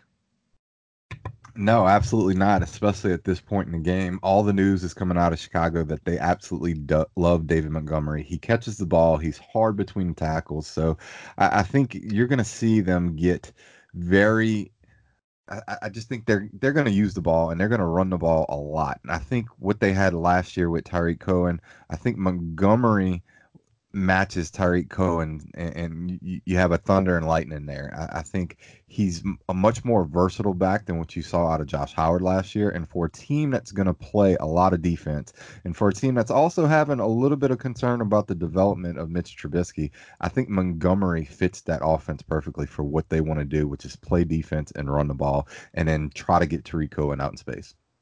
Tevin Coleman to Clint directly after that. Kilby, it's a little too early for Tevin Coleman, huh? I think so. I mean, they're going to utilize most of those running backs. I mean, I would rather go with the cheap end and wait later and take Breida over Coleman. So, yeah, I think he's a little early there. Tevin Coleman goes in towards the end of the 4th round. Sony Michel, Austin Eckler, Miles Sanders, Derrick Henry, Tariq Cohen, Mark Ingram, Philip Lindsay. All these guys are on the board, even Kenyon Drake. So Latavius Murray I have over him, Duke Johnson, just a little bit of a stretch, in my opinion, for Tevin Coleman. Mock Draft Database goes Robert Woods. Then Lewis goes Tyler Lockett, which seems like a little bit of a reach to us, but it's kind of where the ADP shows. Then Wesley goes Tyler Boyd at the end of the 4th. And then he goes Sony Michel at the beginning of the 5th. So, I'm sitting here, personally, I'm kind of not ragging on him, but I'm like, okay, Mahomes at the beginning of the 3rd, that could be a reach. But then he gets this value, or what seems to be value, with Tyler Boyd and Sony Michel in the 4th and the 5th. So, Scott, that's got to be the perfect swing if you go Mahomes in the 3rd, right? Like, you kind of did not expect that much talent to fall to you. Yeah, I think things worked out well for him. I think he's got 5 players that can perform at their ADP and return value. I think Michel's a nice value here in the 5th round. I think he's a guy who could potentially lead the league in rushing touchdowns. I don't think that's out of the realm of possibilities for Michel and that Belichick offense and over there with Tom Brady. And I think Boyd's a guy that's slowly moving up my board. I like him more than Tyler Lockett at this point in time. I think he's somebody that could actually outperform Robert Woods and some of these other guys. So I think he got value in all 5 rounds there to start his draft. And I think when you can do that from a roster construction standpoint, you just have to fill in the gaps on the back half of the draft. So then to start the 5th, like we said, Sony Michel. Then Lewis goes Eckler. We talked about it. It's just a lot of risk to go 2 running backs from the same team in the first 5 rounds. You have to really trust yourself to be on the waiver wire. And look, to Lou's defense, we know these guys. I played with Lou last year, and Lou was a guy who scooped up Nick Chubb, paid a lot of attention to the waiver wire. So Lou might just have kind of a thought process of, I can play the waiver wire. So we see Mock Draft Database goes to Deshaun Watson, 3rd pick of the 5th round here. We're not the quarterback early guys, but Deshaun Watson, that's your number 1 overall quarterback, Kilby. Is it a little too early? Or, this is kind of, maybe he just didn't like what was on the board. What are you thinking about Deshaun Watson, the 2nd quarterback, 3rd pick of the 5th round? Now that we're reaching the 5th round, I'm okay with it. If you have a quarterback that you want and he's there and you don't see anything else around that's really jumping out with you, then take your quarterback, take your guy. So I have no issues with it. Deshaun Watson right there. Then Clint goes Alshon Jeffrey, Cooper Kupp, Jarvis Landry, AJ Green, Mike Williams, DJ Moore, Calvin Ridley were all on the board. Scott, is it a little too early for Alshon? I think Alshon's being a little bit underappreciated for what he can do. I have him finishing as a top 25 receiver this year. So I think when you're looking at roster construction, I think where the mistake was made was with Tevin Coleman in that 4th round. I think that's too early. I think that kind of forces you to go with a guy like Jeffrey as your wide receiver 2. I'd be more comfortable with him as a wide receiver 3. But I think the 6th round is a little bit more value, wise for Jeffrey, and it's where I would be more comfortable with him. Miles Sanders goes next to Steve directly after that. Then Kilby, you went quarterback, Mr. Aaron Rodgers. He is the GOAT. I know that. But I want to hear your reasoning for going not Derrick Henry, Aaron Rodgers right here. I'm usually a wait on a quarterback type drafter, but when I got here in the 5th round and saw Aaron Rodgers there, for me, I felt like I needed to jump on him here. He finished as the 7th best quarterback last year. We know that it was a bit of a down year. Him and Mike McCarthy were having issues. So I see some positive regression coming for Aaron Rodgers, and I think he's going to have the potential to outperform that ADP. So yeah, I didn't see a lot else around that I wanted, for me, and Aaron Rodgers was sitting there, so I just plucked him. Were you? I'm just curious. I love Cooper Kupp this year, but would that be something you would have considered if you did not go Brandon Cooks? Because I know you wouldn't want 2 of those wide receivers in the same offense, right? Right. Now, when it comes to redraft, I like to just spread it out a little bit. I'm a lot like Scott. Like, I do like to stack if at all possible. So we'll talk about this a little bit later, but there was a receiver I was looking to pair with Aaron Rodgers that was taken from me, and I was thinking he would fall to me in another round. But yeah, I don't want to take 2 wide receivers from the same offense if I can, if at all possible. But if it works out that way, then maybe I can trade one later in the season, see how that works out, if that's the value there. Scott, announce your next pick, sir. The next pick is the one and only Andrew Scherer's favorite player, Derrick Henry. Look, quickly before you go into it, just so I can lay my groundwork so I don't have to get ribbed on. Look, you mentioned it, Derrick Henry. I think he went off the board right here as running back 27. That's correct? Yeah, running back 27th in this draft, and just looking at it, and you look where we have him ranked, and I think that says enough. But go ahead. I mean, I was gonna give you some props. I mean, look, here's my thing. I have Derrick Henry as RB 27. So, getting him at 27, it makes the most sense. It makes sense, right? But my thing is, I look at guys like Tariq Cohen, Mark Ingram, Philip Lindsay. We can fight on Philip Lindsay. He's moving down in my rankings, I think. Latavius Murray, though, I like more than him, but I actually have Latavius Murray a spot behind, literally. But I mean, I'll ask you this, and I'll let you defend it. Why not Tariq Cohen or Mark Ingram, especially in a PPR league?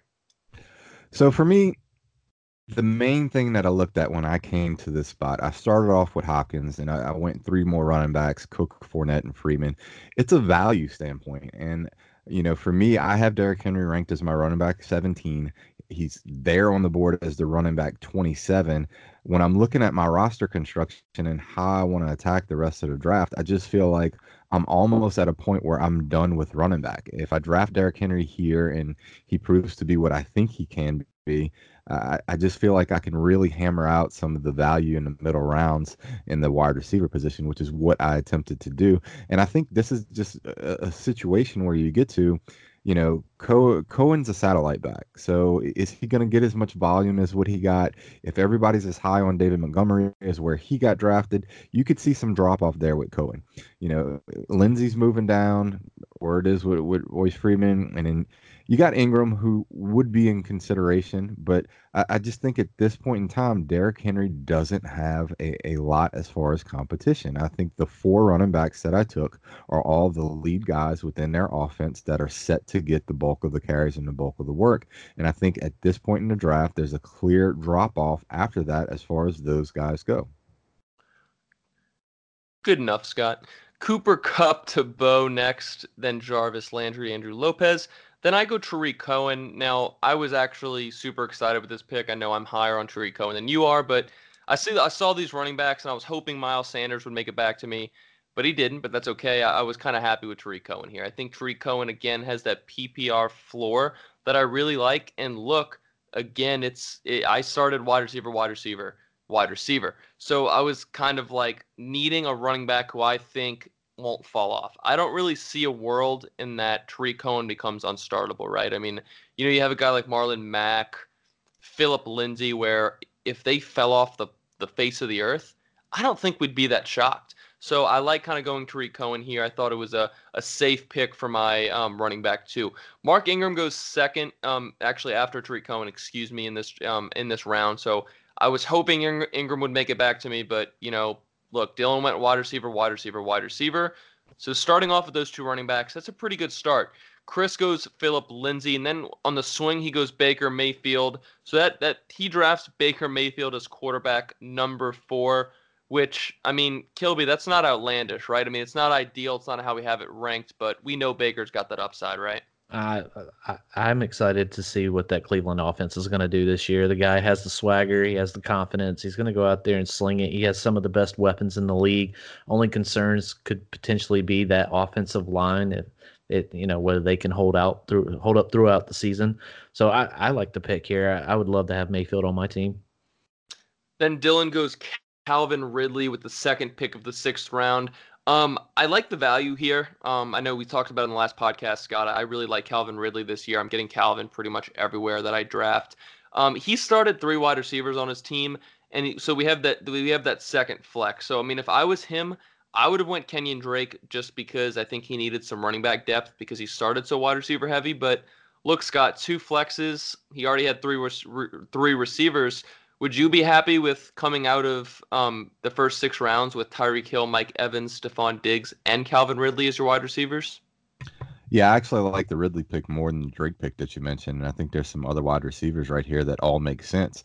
Whenever you're filling your 4th wide receiver position, the second flex position with a guy that you have as your breakout guy, who I think in our rankings is the wide receiver 19 or 20. I don't think you can argue with the value of Ridley in the 6th round. So I'm much more comfortable with him rather than Kenyon Drake here. Yeah, I kind of look at it. I went Drake with my next pick. I love Ridley this year as that breakout, but I just.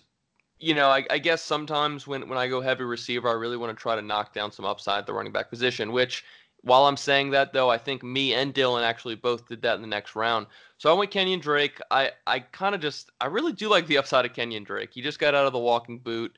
I expect to see him out there week 1. I'm a little nervous about usage and his injury history. I mean, he's never really held up incredibly well. But look, this was a guy last year who fantasy owners were incredibly frustrated with.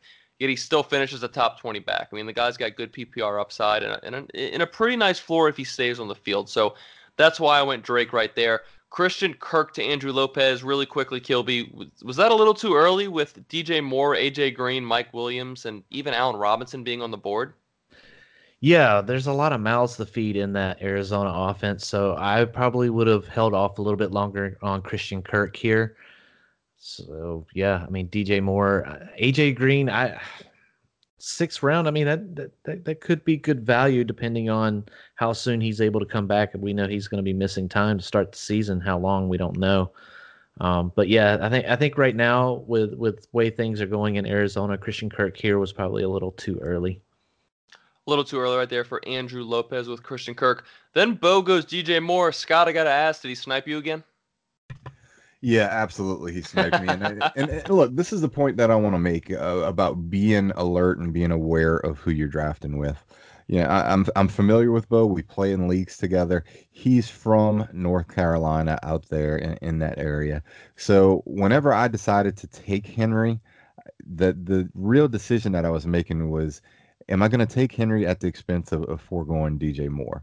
And I took that educated guess that I thought I would be able to get DJ Moore here in the 6th round, and I should have been more aware and alert that Bo was drafting that spot before me.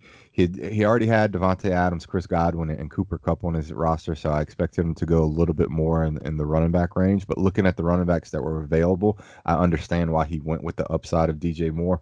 Plus, he lives out there in the Charlotte area, so you start connecting all the dots, and it should have been a no-brainer to me that he was going to end up with DJ Moore. So that led me to pivot to AJ Green.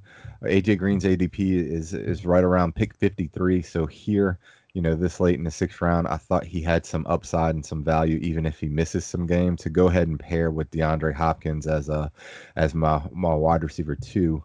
So even if he misses some games, I think the upside at this point in time with Green is worth valuing, especially when you can kind of hit on some of these other guys coming up next couple rounds, maybe to get you through the first 2 to 3 weeks that he may miss. Kilby, you go OJ Howard with that next pick. Talk a little bit about it. So that's your tight end 4 right there going with him. Did you just really not like the other value and you just kind of thought OJ Howard was the best upside play here? Yeah, and I wanted to get a piece of that Tampa Bay offense with OJ Howard. I mean, the guy was absolutely explosive last season when he was on the field, and I just didn't want to miss out on that next tight end run. As you can see, I mean, looking at it now, it looks like I started that next tight end run here, and I didn't like a lot of the guys behind him. So with him sitting there, I just wanted to go ahead and take him to round out my starting lineup and just kind of move from there. So we got Mike Williams goes off the board next to Steve. Then a little tight end run. It was really interesting to see this. Clint goes Hunter Henry, Evan Ingram to mock draft database. Then Jared Cook to Lou. And then Eric Ebron to Wesley. Wesley then started the 7th by going Allen Robinson, which I'll throw it a little bit to Scott. Scott, that seems like a good value, but I feel like the Eric Ebron pick in round 6 kind of throws off that value. Like I feel like if Wesley would have went Allen Robinson, and then maybe like a Latavius Murray and maybe Marquez Valdes-Scantling, it would have been a better turn. Does the Eric Ebron pick kind of make that turn a little bit worse? Yeah, the Ebron pick's one that I'm not really comfortable with. He's not a guy that I'm high on. I think you're definitely going to see some touchdown regression, and then you start factoring in some of the news coming out with Andrew Luck and his possible injury, and how much upside does Ebron have if Luck's not playing quarterback? And it's just concerning. I think this is one of those positions where, having your draft sheet and having your ranking sheet set up with tiers of players and not getting caught at the end of a run or getting sucked in on a tight end run in this case, I think pays dividends. And I just think this is a situation where I don't think Ebron is a value there in the 6th round. And personally, I would have, when it comes to Ebron, it would have taken at least another 4 rounds for me to even consider it. So I think there were some other players there on the board that offered more upside, especially in this position. But, and Allen Robinson in the 7th round, top of the 7th, I think that's great value there. I don't like how it gets offset with the Ebron pick. My thoughts exactly. So here's what we're going to do, guys. I like to evaluate those first 6 rounds. I know it's taken us a while, but that was really the meat of the draft. So now we're going to start going a little bit faster here. So 7th round, Allen Robinson. Then Lou goes Matt Ryan in the 7th round. So look, we have Matt Ryan as kind of in that quarterback 4-ish range now that Andrew Luck is out. So not a bad pick there. Then mock draft database goes Will Fuller. Clint goes Latavius Murray, which I'm kind of okay with that pick. I think the upside's there. Robbie Anderson to Steve, then Curtis Samuel to Kilby. Then Scott goes Valdes-Scantling in the middle of the 7th. Bo goes Drew Brees. Then we got Andrew Luck to Lopez. Might be a reach with this injury stuff. Then I go Duke Johnson Jr. Then Dylan goes Darwin Thompson in the 7th round. I was kind of shocked to see that early, and I'm kind of the highest on Darwin, I think, or we kind of all are moving him up at least. Then Njoku in the 7th. Kilby to you in this round 7 range. What was the most surprising pick to you in this round? Well, Darwin Thompson definitely stands out there, but I was a little pissed off at Scott here with that Marquez Valdes-Scantling take. I was debating between potentially taking him, and I knew it was going to be a reach, but taking him here over Curtis Samuel. But I like the upside with Curtis Samuel here, thinking that Scantling would fall back to me, at least in the 8th. And I think his ADP's got him going like in the late 9th. So in the 8th, I wouldn't have been having to reach too far, and I was wanting to pair him with Aaron Rodgers. So that's probably the 2 main ones there that I see as far as like surprising picks in this round. Scott, I didn't like Drew Brees and Andrew Luck here. I don't like Andrew Luck because I'm worried about his what's going on with his injury bug. I feel like the dude's starting to get hurt more and more now. And then I just don't like Drew Brees here because there's a lot better quarterbacks on the board. what's your concern with this round 7? Anything that really popped out at you? Yeah, this is actually where the draft took a little bit of a swerve off road for me. So I actually had my son, who's 2.5, sitting in my lap whenever we were doing the draft, and he likes to bang on the keyboard and the computer from time to time, and I wasn't quite quick enough to stop his hand. So I actually had Josh Gordon keyed up here, and I was setting my queue up, and the way my queue was set up was for the next 2 rounds, which was Josh Gordon, Valdez-Scantling, and then Dede Westbrook, and he actually made this pick and overruled Josh Gordon and picked Scantling a round or 2 earlier than what I was comfortable with. So Kilby can blame that on my next of kin. Well, based on what you said, I wasn't going to get him anyway. You would have had him back in the turn, so that makes me feel a little better. Yeah, so I mean that's where. But I think the biggest thing that I look at in this particular round is this is kind of a dead zone. I think this is where you're going to see a lot of quarterbacks start trending off and coming off in some of the rounds, because there's a lot of question marks with the players that go off in here. You've got Will Fuller, who has upside but has injury. You know, Latavius Murray, I like that pick and like the value here, but then we start running into Ryan Anderson, Curtis Samuel, and some of the guys that haven't really done it. Now, look, the one that jumped off the map to me, and we start looking at ADP and who's early. The Scantling, Valdez-Scantling pick, I explained as to why, that's over 2 rounds earlier than what his ADP is. But Duke Johnson, I just don't think the market has set correctly on Duke Johnson yet.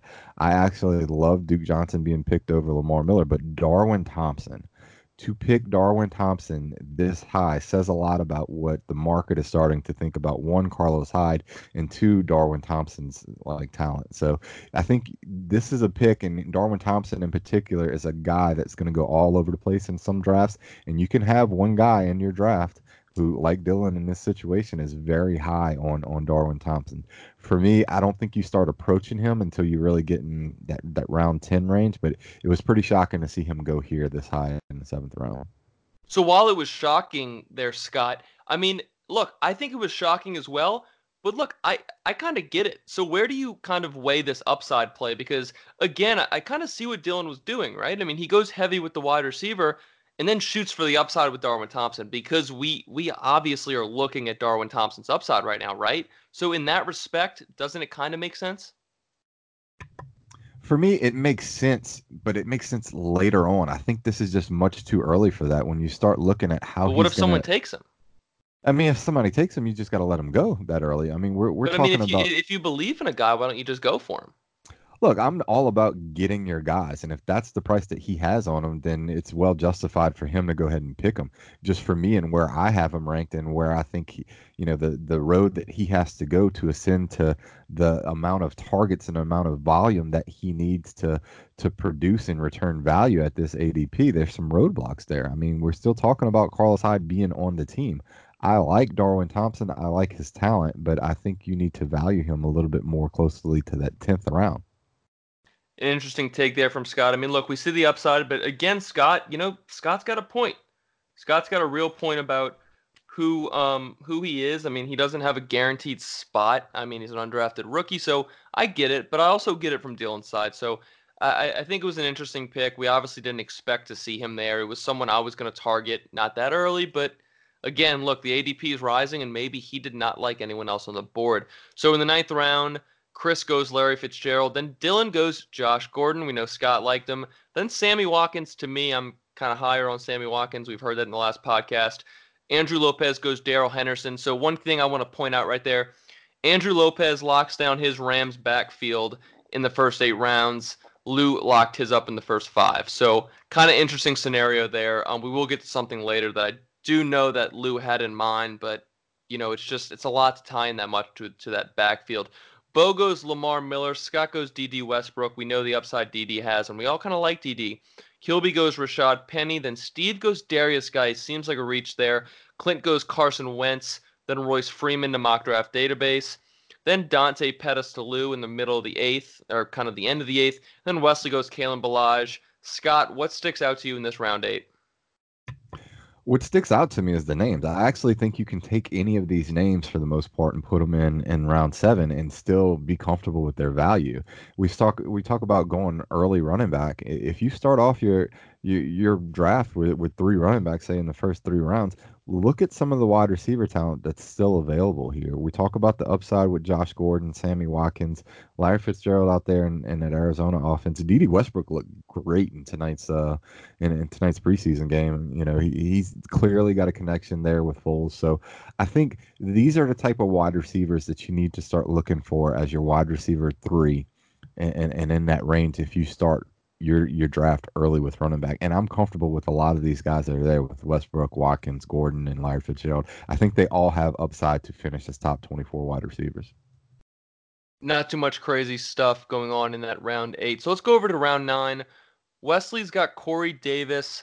Then Lou goes Ronald Jones III. Mock Draft Database goes Geronimo Allison. Clint goes Cam Newton. Steve goes Marvin Jones. Kilby goes James Washington. Then Scott goes Jared Goff. We know that's kind of his guy this year.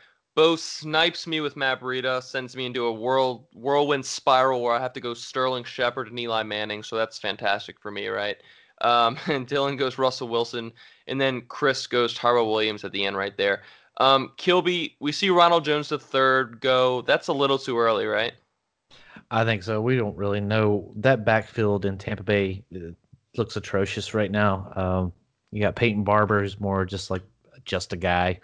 And then you got Ronald Jones, who I think he's dealing with I think it's a knee swelling right now. I think he received during that Miami game on a kickoff. I did see that. Yeah. So I'm not sure. I mean, Bruce Arians has had high praise for him, but I think right here, I'm just not a fan. I'm trying to stay away from him. So even in round 9, I think that's a little high for me. So let's go over to round 10. Chris goes Dion Lewis here on the swing. So he went Tyrell Williams at the end of the 9th. Then Dion Lewis to start the 10th. Then Dylan goes Justice Hill, kind of going for that running back upside like we saw him do with Darwin Thompson. He's kind of going for Justice Hill kind of early in the 10th. I go Jordan Reed, who is actually could have been in our news. He actually suffered or what could be a possible concussion. Would be the 7th of his career. So that's not really a good sign there. Then we have Deshaun Jackson going to Andrew, Kareem Hunt to Bo, Vance McDonald to Scott. Scott, you like the value there for Vance McDonald?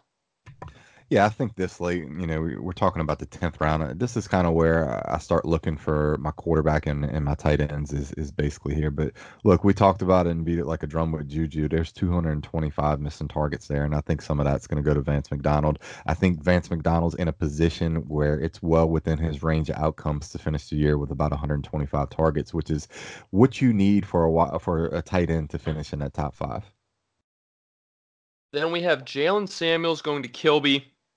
Tony Pollard going to Steve. It says it's a little bit of a reach ADP-wise, but we know why he did it. He drafted Zeke in the first round.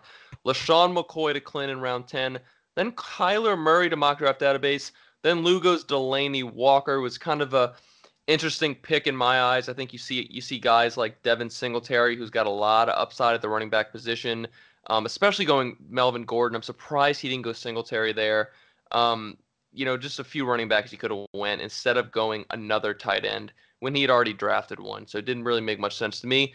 DK Metcalf goes to Wesley at the end of round 10, a little bit early.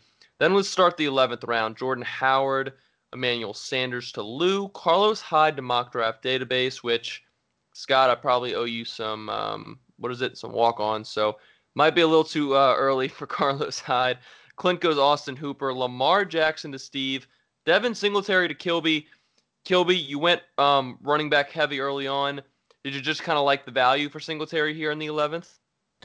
Yeah, I'd like to pick up some backs that I think will, one, already have some form of production in their particular offense, and then also could ascend at some point in time within the season. So I like to just try to pick that as value here, as something that I can work with later on in the season.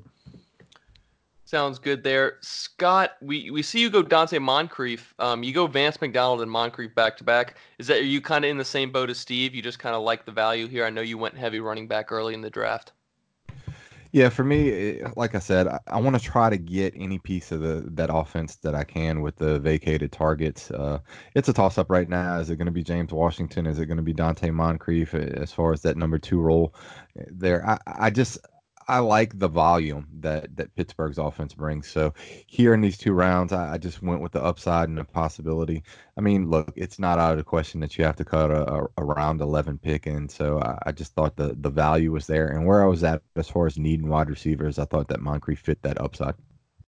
Bo goes Kiki QT. He's always had a thing for Kiki QT, so I think he liked the value for him there. Lopez goes TJ Hawkinson. A little bit of an interesting pick. I know we've seen a history of rookie tight ends really not doing much in the fantasy world.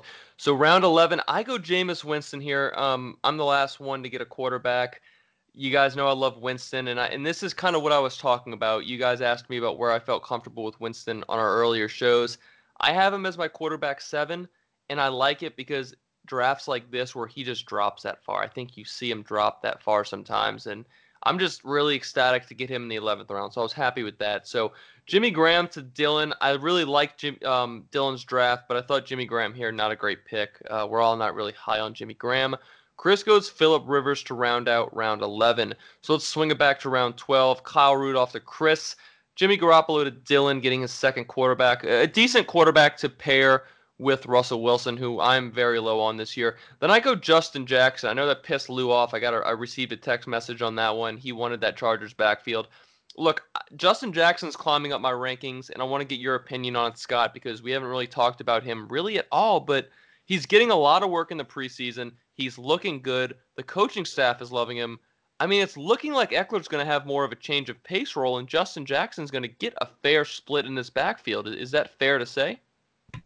Look, I think this late in the game, Justin Jackson's absolutely a target, and I think you can get value from him for, however long he plays. Is it going to be 8 games? Is it going to be an entire season? Who knows? But I think this late in the game, especially if you've got somebody that you drafted earlier that you're dealing with injuries or something on, I think he's definitely one of those guys that can be a bridge player to get you to a more comfortable spot in the season. But let's just say that Melvin Gordon does sit out the whole year. We saw what James Conner did last year. So, look, that Chargers offense can move the ball. So I think there's going to be points to be had. I don't think Eckler can carry the full load. So I think Jackson is going to get more than his fair share while Gordon's out. I was very happy with that pick. Peyton Barber goes to Andrew Lopez next. Then the Bears defense. We see a defense go off the board to Bo here in the middle of the 12th round. Then, Scott, you go Golden Tate. Then Kilby, you going Jamison Crowder. Then we see Adrian Peterson go off the board to Steve. He actually had Darius Geis early in the draft, so he's kind of getting that Redskins backfield locked down. John Brown to Clint. Then McCole Hardman in the middle of round 12 to Mock Draft Database. That kind of surprised the shit out of me. I really haven't seen McCole Hardman in redraft yet this year. Lewis goes Kirk Cousins. Then N'Keal Harry to Wesley. So Wesley's got N'Keal Harry in the 12th and DK Metcalf in the 10th. Kilby, anything stick out in this round 12? Yeah, definitely McCole Hardman going in the 12th. I really see him going more in keeper leagues, and still even in those, I see him going later than the 12th round here. Outside of that, we see our first defense go off the board. Typically, defenses are something that you never know. You can't predict who's going to be the best defense. So I think Jacksonville was one last season that was supposed to be like the top defense, and they performed horribly all the way up until about week 16. So that's a couple of spots there that I see. Jimmy Garoppolo, maybe a little high here. I probably would have rather have had maybe Ben Roethlisberger in that spot over Jimmy. Jimmy hasn't looked very good in the preseason so far. A lot of rust there. So I really want to see him perform a lot better before I take him in any draft right now. Fair to say, starting off round 13, we see some defenses go off the board. Rams defense to Wesley, Jags D for Lewis, Paris Campbell to Mock Draft Database, Naeem Himes to Clint, Dak Prescott to Steve. Kilby goes Chase Edmonds, kind of locking down that Arizona backfield. Big Ben to Scott, that's his quarterback 2. Then we see Anthony Miller to Bo. Andrew Lopez goes Tom Brady. I then go Ito Smith. I'm kind of the resident on Ito Smith, even though I'm starting to come down on that. I'm kind of just seeing it in the preseason. It's not really translating like I thought. I see a guy like Mattinson out of Minnesota. I probably should have gone next. Then we got Oh, Scott, help me with this one, man. This was one of the more surprising picks of the draft I Really? This saw. this is Because what you're throwing my way? Is this really what you're going to throw my way? You want yeah, me to pronounce this name? All right. yes. I How mean, about you try and then I'll do it? Ogun Bowale. I mean, I remember him playing for Wisconsin. I know. I know Evan Silva's been kind of hyping him up a little bit as a deep, deep, deep sleeper there to go ahead and watch in Tampa Bay if things don't pan out with Ronald Jones and Peyton Barber. But I mean, come on, look, you're on TV. You should have more than enough practice at pronouncing some of this shit. So I'm very insulted that you threw this my way. Look, I mean, when I'm on TV, we write our scripts beforehand, so I can I can do the pronunciation thing, so I know how to pronounce it. So I just want to throw it to you. I feel like you kind of sound like the smart one sometimes. So figured you'd be able to get it, but that's okay. Kilby, I'm asking you. We host this podcast. I'm gonna be honest with you guys. If you want to unsubscribe because of this, I dare you to. I never heard of this dude. Kilby, have you ever heard of this guy? Because No. I'm just the crazy one, I guess. No, I've never heard of him. I was when I saw him go off the board in the draft, I was just like, I said, "What the fuck is this?" That's what I said. I was like, "Who is this?" Yeah, like, did this guy accidentally like mistype somewhere, or like he missed the wrong button? Something? What happened here? Look. We're jokes aside. Scott, you mentioned it. Evan Silva, highly respected guy in the industry. He has this guy as a deep sleeper. So, I mean, maybe Dylan's onto something. I mean, is it kind of just the backfield's up for grabs, Scott, or is there anything that we've seen in this guy's metrics that can show him that he could potentially grab a spot? Look, metrics wise, he's well below par. I mean, he's 5'11", 213, only ran a 4.65 40 at the combine. I think this is a pick. It's somebody to have your eye on, but it's not somebody you draft unless there's some information that I don't have yet. I think this is a guy you put on your watch list, and you pay attention. And if Ronald Jones goes down or if Peyton Barber goes down, it's a guy you kind of like get for free off the waiver wire, because people still aren't really onto him. It's not somebody I would draft. But that being said, I think we're all going to do an apology if Dare Abumbawale ends up being the man there in Tampa Bay. But one of the other points that I really want to hit on with this round, I think you look and we talk about how deep quarterback is, especially in these drafts. Look, you take any of the quarterbacks we drafted away. I'm high on Goff. In this round, Dak Prescott, Ben Roethlisberger, and Tom Brady. So for me, I'm big on the stack. Look, I drafted Vance McDonald. I drafted Dante Moncrief. So Ben Roethlisberger stacking with those guys was the reason why I went over Tom Brady. Had I actually had Josh Gordon there in the 7th round, I would have drafted Brady in this round. But I think at any point in time when you can wait until round 13 and come out with either of those, like any of those guys or two of them in within those 2 rounds, if you want to draft one in the 12th round, look, I'm more than comfortable rolling with Dak Prescott and Ben Roethlisberger as my 2 starting quarterbacks. Great point there, Scott. So we look at the 14th Ravens defense, Damian Harris to Dylan. So we're laughing about that pick, but he's still got Damian Harris in the middle of the 14th.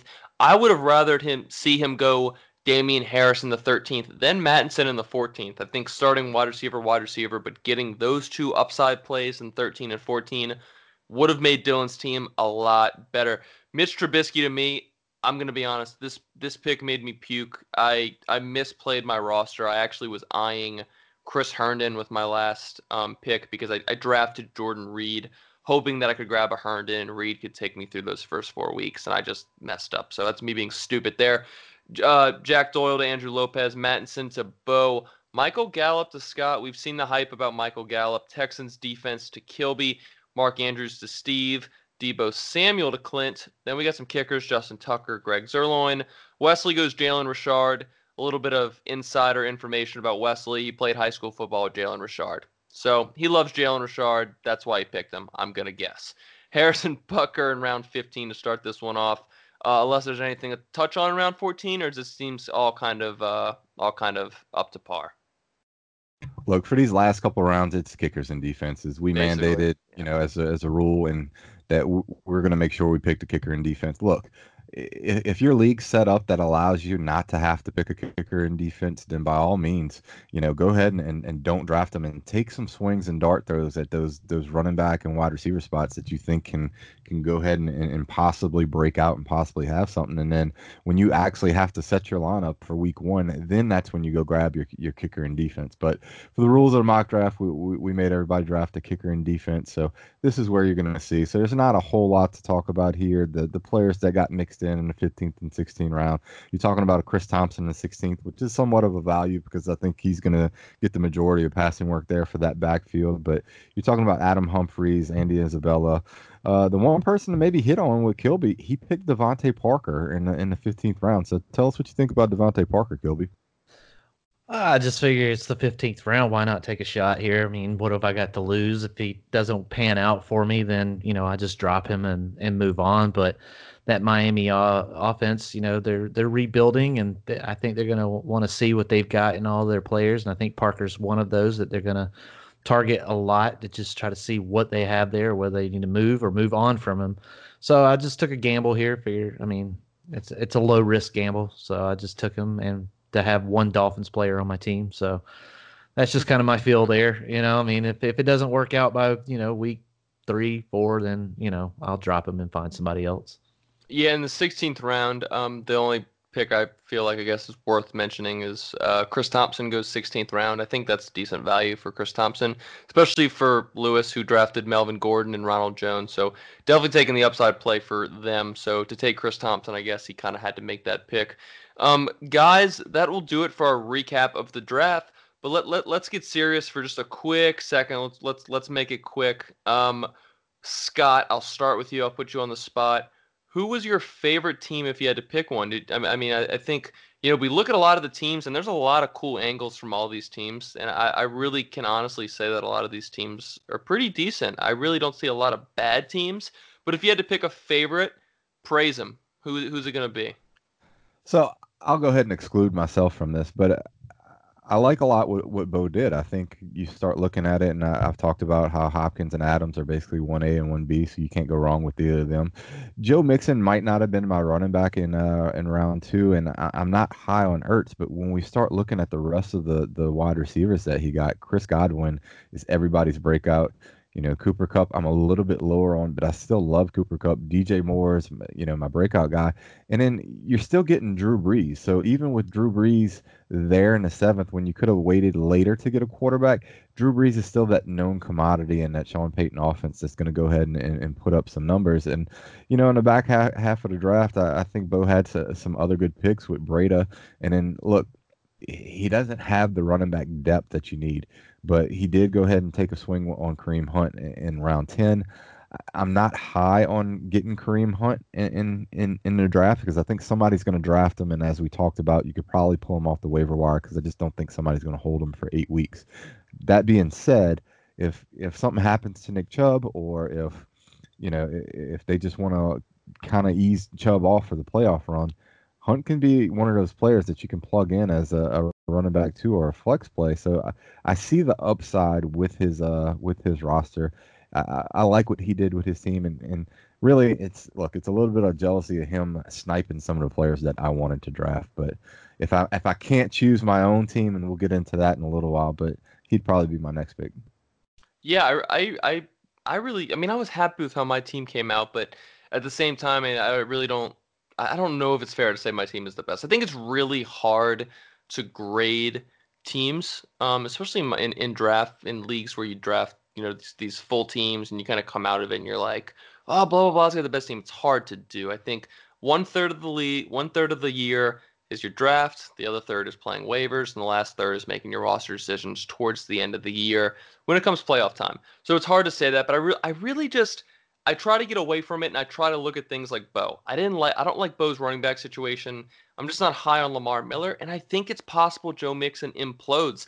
I love Mixon. I love the talent, but I'm just worried about that Bengals offense just a little bit. And with Zach Ertz, I'm worried about Dallas Goedert. I think that's where Ertz is going to go, but I don't know how comfortable I am with Ertz there. So I like Bo's team, but not as much as you. I can't get away from Dylan's team. I'm intrigued with the 2 running backs he gets Chris Carson and Mark Ingram. I'm not super high on Ingram, but I think we can all agree that Ingram's got top 24. Got top 24. He's almost like guaranteed for top 24. I feel like he's got top 20 upside with almost like a floor of top 30, right? So I like Ingram as his running back too after starting strong with those 3 wide receivers. He also gets Chris Carson, who's starting to see more work in the passing game. He's got a pretty high floor, it seems like, too. He's been very impressive. And then on top of that, he grabs a Calvin Ridley to start in the flex. He gets a Josh Gordon. The Darwin Thompson pick a little early, but look, if Darwin burst onto the scene, he looks like a genius. So, devil's advocate there. But I really like what he did. I'm not high on his quarterbacks. Not really. I mean, that's my quarterback, like 16 and 20. So not high with the quarterbacks there, but you can get by with that kind of range. I feel like if he would have went a Jameis Winston or Kyler Murray, I would have loved it a lot more, even a Lamar Jackson. So, but I really like what Dylan's team did. He surprised me. I mean, I laugh about the Ogunbowale pick, but he got some good value with Damian Harris and maybe a pick of Justice Hill. So I kind of like that team a little bit. Kilby, any teams stick out to you? I guess if I had to pick one that you guys already touched on, Dylan and Bo there, I'm looking at Chris here. Just seeing the way the draft unfolded here, typically in that 12th spot, I would take wide receiver. But seeing how that the top tier wide receivers just kind of flew off the board and James Conner fell in his lap here at the 12th spot, I kind of like that. And then turn around and take Julio Jones, getting his running back 1 and his wide receiver 1. And then to turn around in the 3rd to get Josh Jacobs. Now, I'm not a big fan of him getting Kenny Galladay here in the 4th, but then he turns back around and gets Phillip Lindsay and Baker Mayfield. I like that a lot. Out of this whole situation, I'm not a big fan of his wide receiver situation here, and then his bench gets a little sparse. But if I had to pick somebody outside of myself, I would say I'd have to go with Chris here. Sounds good. Now we're going to evaluate our teams really quickly. I'll start with Kilby. So, Kilby, I love what you did, man. I'm really the wide receiver guy. But again, you got to let these drafts fall to you. So I think you getting David Johnson 6th overall, I think that's a value. I love DeAndre Hopkins, Devontae Adams, but I think David Johnson at 6th overall is a great pick. Then you get Nick Chubb, who the reports are he's going to get work out of the passing game. He's very talented. I love the Nick Chubb pick. Then you go Adam Thielen, Brandon Cooks, Aaron Rodgers, who I know is the GOAT. I'm really not super high on Rodgers' schedule. Like, I'm a little nervous that he could have like a floor of maybe around that top 10 range. But look, he's got QB1 upside. I love it. OJ Howard's got the upside.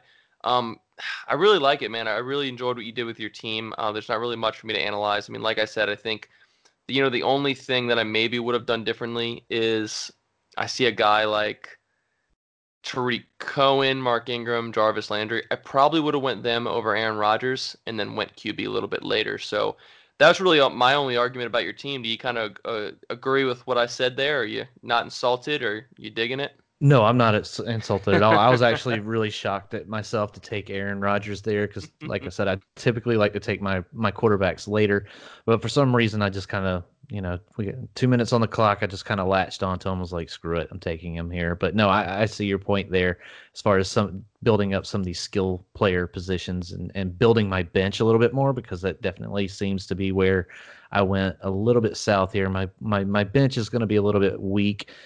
But hopefully, as time goes on, I'll be able to work that out, make some trades, or pick some people up off of the waivers. Who knows? Sounds good. Now, so who wants to analyze who next? I'm gonna let you guys fight over it. Scott, you have a preference? Well, I guess Kilby has to analyze me, and I have to analyze you. Right? Yeah, so I think so. I think that's the way it's got to go in this in this situation. Go for it. Let's hear it. You guys analyze who you want. I want to hear it. So I'll go with you, Andrew. All right. So there you go. Looking at the situation here, and I won't name names, but I ran our rosters through an analyzer, and basically they said that I had the top draft in this whole situation. So we'll let our listeners decide on that and what they thought. But one of the other things that it said was that Kilby had the top group of starters and you had the top bench. So I thought that was really interesting. One of the things that I thought that you're a little bit weak on. Look, great wide receiver start with Juju and Odell. We can have some arguments about Edelman versus Diggs, but in reality, look, we have them one spot apart, so there's not much to argue about that. I think where we really start to come in is with this running back start. And while I'm not as high on Mac as what you and essentially the consensus is, I think there's value there. I like Duke Johnson a lot more than I think what a lot of other people do. But I think the front half of the draft, you stuck, to your rankings and really filled it in. I think where we kind of start to get a little bit shaky is on the back half of the draft. Look, you're high on Winston, and by all means, in the 11th round, if you have Winston ranked where you have him, then he's going to be a value. I think Jordan Reed ends up being a little bit shaky. I think Mitch That's your Trubisky, boy, man. Look, I like him, but if he's got a concussion, right now, Okay. Well, I also drafted last Sunday and not tonight, Scott. But that's not the issue. I think Vance McDonald and the situation he's in was a little bit better pick. And granted, I'm kind of tooting my own horn since I was the one that took Vance McDonald, but I think you start looking at the safety that you have there. And look, we're talking about a onesie position in Jordan Reed and really nitpicking some things. I mean, if I had to say that you have a weakness, it's probably going to be at the running back position, but every team's going to have a little bit of weakness whenever they start off with 3 wide receivers. So you're comfortable with where you're at with Mac. Cohen, I think, is going to have a little bit of regression. I think the team's going to be higher up on Montgomery than what a lot of other people think, and it's really going to come down to can Kenyon Drake and Duke Johnson fill that void. But all in all, look, we're nitpicking about stuff. There's plenty of players on your roster that I'd be more than comfortable with. So if I had to look and we played this league out instead of it just being a mock draft, I'd have to think that you'd end up in the playoffs. Yeah, I was hoping for Sony Michel drop or something, but look, I mean, I'm happy with Tariq Cohen. I think the PPR upside is there, so I was happy with it. Kilby, you'll be analyzing Scott. Would you want to get that started? Yeah, so I remember when we did this last Sunday and just watching the picks come off the board and seeing how Scott's first 6 rounds here played out. It really surprised me. I wasn't expecting to see these particular type of picks. I mean, DeAndre Hopkins, I saw that one coming a mile away, but then you get here, I expected him to take Chubb, which is the reason why I was surprised that Chubb fell into my lap, but he took Dalvin Cook.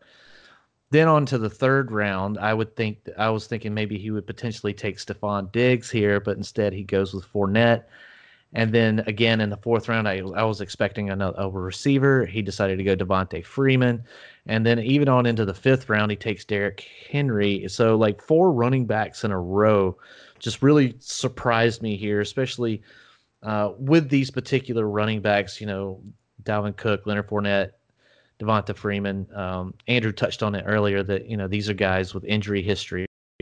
So to watch you take these guys really surprised me. I understand the value and I see the upside in all these guys, but to not mix in a receiver here really kind of shocked me. And then you went with AJ Green, who, at this moment is out indefinitely. I definitely see the value there for when he does come back. So getting him in the 6th round is a good spot there. But as your second wide receiver to start the season, that might be a little bit rough, but maybe he comes back a little sooner. Then, of course, you got Marquez Valdes-Scantling here, starting to build your bench. And I like what you did there. Definitely getting Vance McDonald late was a good value there. I also like the Golden Tate pick here in round 12. I mean, he's going to be out the first 4 games of the season, but when he does come back, I think he's going to command a lot of targets. So I think that was a great late round pick. And then picking up Ben Roethlisberger to back up Jared Goff. I like that. I'm personally not a fan of taking 2 quarterbacks in the draft. But if you're looking at it from a potential streaming standpoint of going back and forth between the guys as far as the schedule, man, I see how that can work out for you. Oh no, I like the team. For me and playing with you over the last year, and some of the players you talk about, I was really shocked to kind of see the way this fell for you. But I like the team. I like the team a lot. Yeah, in my defense, this really isn't the typical team that I would normally draft, and it's part of what you do mock drafts for, is to kind of see how a draft is going to fall to you, and kind of go over a number of different range of outcomes, and how it would go ahead and play. Look, AJ Green's definitely got some risk there, and you know I like. I like the way this draft ended up falling for a number of different reasons, but specifically from the running back standpoint, I like some of the values that are there, in the sixth, seventh, and eighth round as far as the wide receivers goes, specifically with, DJ Moore. I think AJ Green still has upside, even though he's injured and we don't know when he's going to come back. But when you start talking about like Allen Robinson and, Josh Gordon and even Sammy Watkins, and look, Westbrook, I took in the eighth round as a guy. Definitely, I think there's some value to go ahead and build your roster from a wide receiver standpoint on the sixth, seventh, and eighth round. So I played with this draft a little bit. It was different than what I've done typically for most of the season, but I'm pretty satisfied with the way it turned out. I just think it's going to be hard to replicate this consistently in the upcoming drafts. Look, I've got a big draft coming up tomorrow, and I just don't see some of these running backs falling as deep as they did. So because of the way the draft fell, I went ahead and took a chance and took them and did something that I wouldn't normally do. So that'll do it for our draft recap. Guys, that was fun, right? That was something a little bit different. It kind of wasn't our typical read off names and rank 'em show. Yeah, I think it's important to go ahead and do an exercise like this to see the things that can go wrong.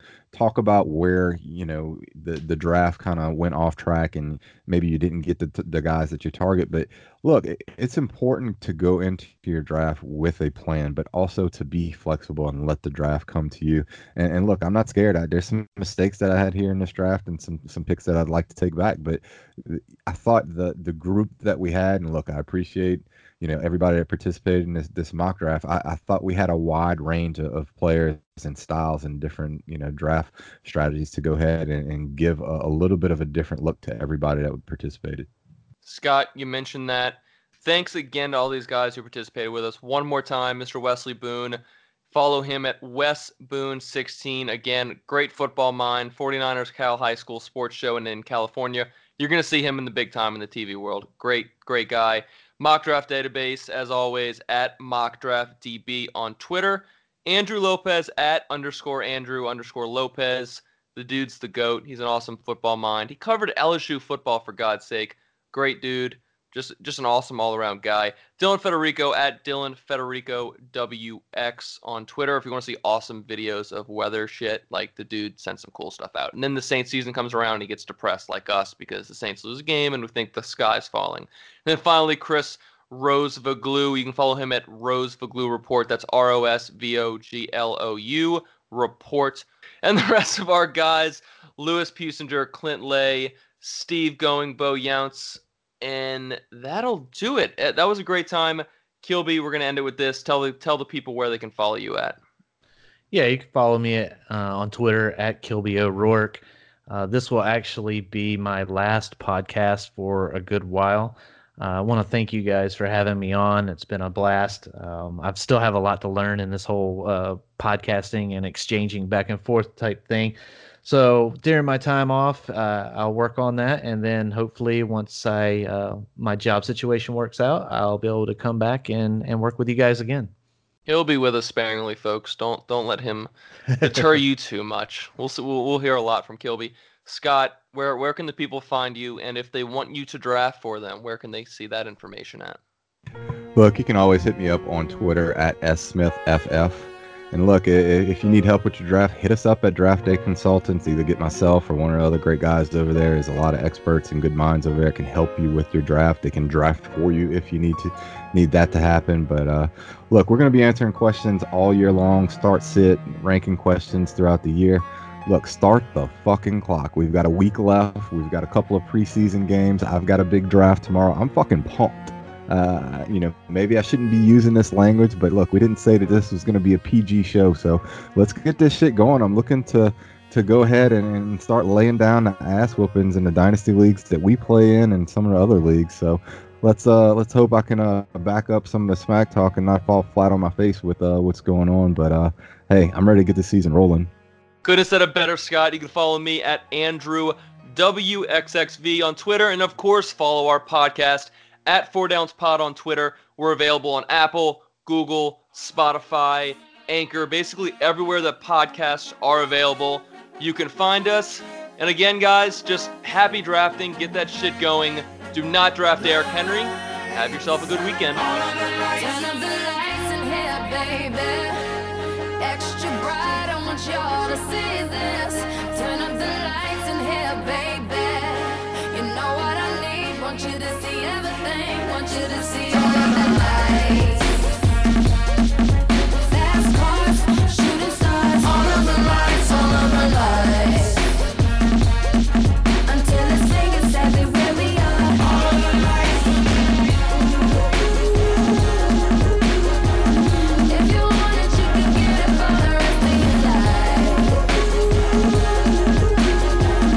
If you want it, you can get it for the rest of your life. Something wrong, I hold my head. MJ gone, I nigga dead. I slapped my girl, she called the feds. I did that time and spent that bread. I'm headed home, I'm almost there. I'm on my way, headed up the stairs. To my surprise, a nigga replacing me. I had to take him to that ghetto university. The lights, cop lights, flashlights, spotlights, strobe lights, street lights. All of the lights, all of the lights. Fast life, drug life, thug life, rock life, every night. All of the lights. Turn up the lights in here, baby. Extra bright, I want y'all to see this. Turn up the lights in here, baby. You know what I need. Want you to see everything. Want you to see all of the lights. Restraining order, can't see my daughter. Her mother, brother, grandmother hate me in that order. Public visitation, we met at borders. Told her she'd take me back, I'll be more supportive. I made mistakes, I bumped my head, and court sucked me dry. I spent that bread, she need a daddy. Baby, please, can't let her grow up in that ghetto university. The lights, top lights, flashlights, spotlights, strobe lights, street lights. All of the lights, all of the lights. Fast life, drug life, thug life, rock life, every night. All of the lights. Turn up the lights in here, baby. Extra bright, I want y'all to see this. Turn up the lights in here, baby. You know what I need. Want you to see everything. Want you to see all of the lights. Get in mine, baby. Gotta let this nigga live. Yeah. Get it right, baby. You should go and get your own. Get in mine, baby. Gotta let this nigga live. Yeah. Get it right, baby. You should go and get your own. Unemployment line, credit card decline. Did I not mention I was about to lose my mind? And also was about to do that line. Okay, you know we're going all the way this time. We're going all the way this time. We're going all the way this time. We're going all the way this time. We're going all the way this time.